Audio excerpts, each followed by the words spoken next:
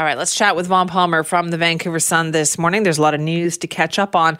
In particular, want to talk about that anti-Indigenous racism in the healthcare system report that came out earlier this week from Mary Ellen Turpel-Lafond. Good morning, Vaughn. Good morning, Simi. Yes, a very big and a very important report. It runs more than 200 pages, so 6 months of investigation, 24 recommendations, and I think the really powerful part of the report is the first-hand testimony in it from Indigenous people who had bad experiences as patients and some Indigenous staffers, including an Indigenous doctor and nurses.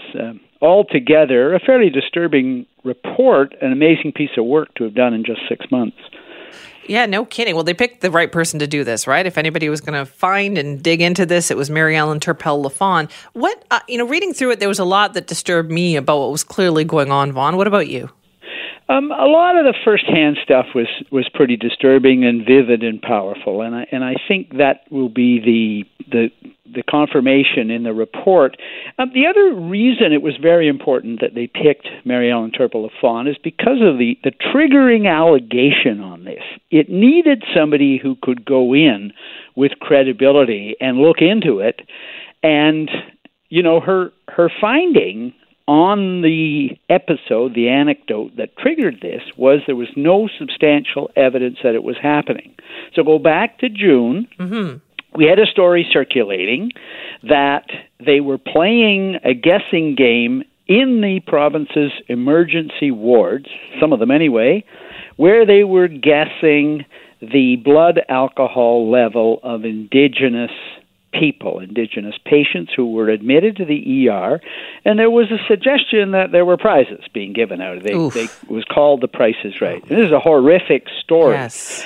Well, when that kind of a story gets out there, it's really important that, first of all, it be investigated. And Turpel-Lafond really dug into it. And she found that, it was one anecdote shared in a workshop.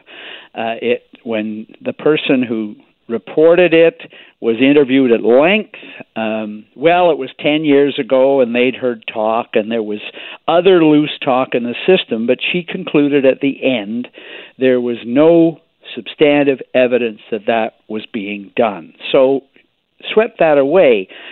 Again, she's got the credibility that you can believe her. She tried hard to get to it. I think there would have been discipline and action taken if she'd found any evidence, but there wasn't any. So that's right. Done. But then you go to her recommendations. The one of her recommendations that I was actually quite surprised by. She found that when she talked to healthcare workers, frontline healthcare workers, they were reluctant to talk to her because they lacked protection under the province's whistleblower legislation. Really? And when I read that in the report, BC's whistleblower legislation was adopted in response to that case 8 years ago now, where a bunch of healthcare workers and researchers were wrongly fired, and one of them, remember, killed himself. And we had an ombudsman person report that came out that said, look, going forward, we need to have whistleblower protection for frontline healthcare workers so that they can come forward and blow the whistle and be protected. The government, the NDP government, enacted that legislation 2.5 years ago, Simi. It doesn't apply to frontline healthcare workers. That doesn't make any sense. That doesn't make any sense at all. No, it doesn't. And Turpel-Lafond flagged it, of course, and said, she extended protection to healthcare workers who talked to her. She extended protection and confidentiality. But she said, this has got to be rectified, and she said it could be rectified quite quickly. The law is on the books. It's just a matter of extending it to the province's health authorities. She didn't explain why it hasn't happened. I gather it's because the province's health authorities have just been dragging their feet on actually doing this. Turpel-Lafond said at the press conference on Monday, with the health minister standing beside her, Adrian Dix, said this could be done quite quickly. And it should be done right away going forward, and I agree with her. But I guess we'll have to wait and see what the government does about it. But I have to say, just reading through it too, it is heartbreaking to think that people have been turning to the healthcare system for help and get treated in that way.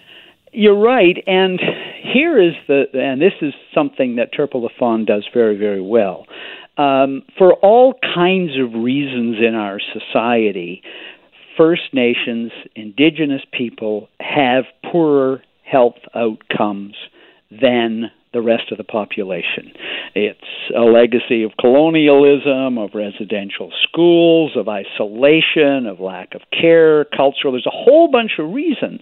But what you want is that those people who have more health problems go to the healthcare system, and what this report shows, they're reluctant to. And particularly women and girls, because there's extra problems for them. So the very thing you want in order to break the cycle of bad outcomes for Indigenous people, the system itself is an obstacle because Indigenous people have heard enough stories to know, stay away from the hospital. It's not a good place for us to go. That just makes me shake my head like that, right? So what is going to be done about this then, Vaughn? Well, so Adrian Dix has appointed an interim assistant deputy minister of health to lead a task force to take these 24 recommendations and go forward, to act as an advocate for Indigenous people in the system, to tackle the recommendations that can be done in the short term and in the long term. He started the process on Monday. Turple Lafon said you should start by apologizing. He did apologize. He's appointed a task force.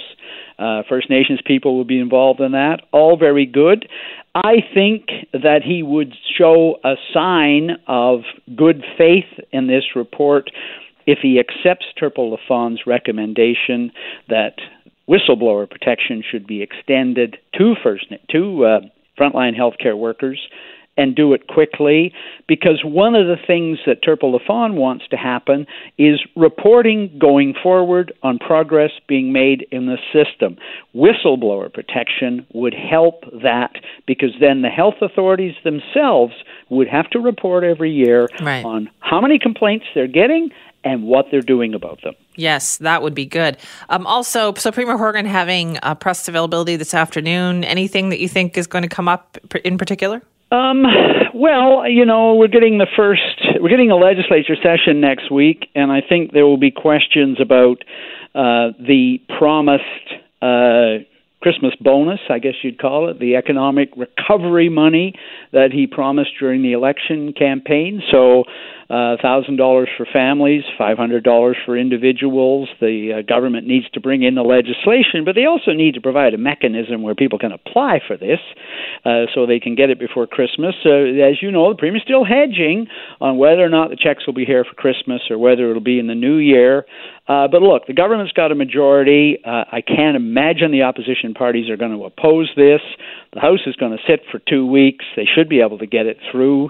You got a new finance minister going forward. By the way, I see the new finance minister is talking in the Vancouver Sun today, Selena Robinson telling Rob Shaw that they may put off the budget. It may not be tabled in February. It may be March. So they can do that in an election year, because they changed the law before the election. What a coincidence. But nevertheless, that means that the New Democrats feel, with the election, they're running behind schedule on getting the budget ready. All right. Lots to talk about. Thanks, Vaughn. Bye-bye, Cindy.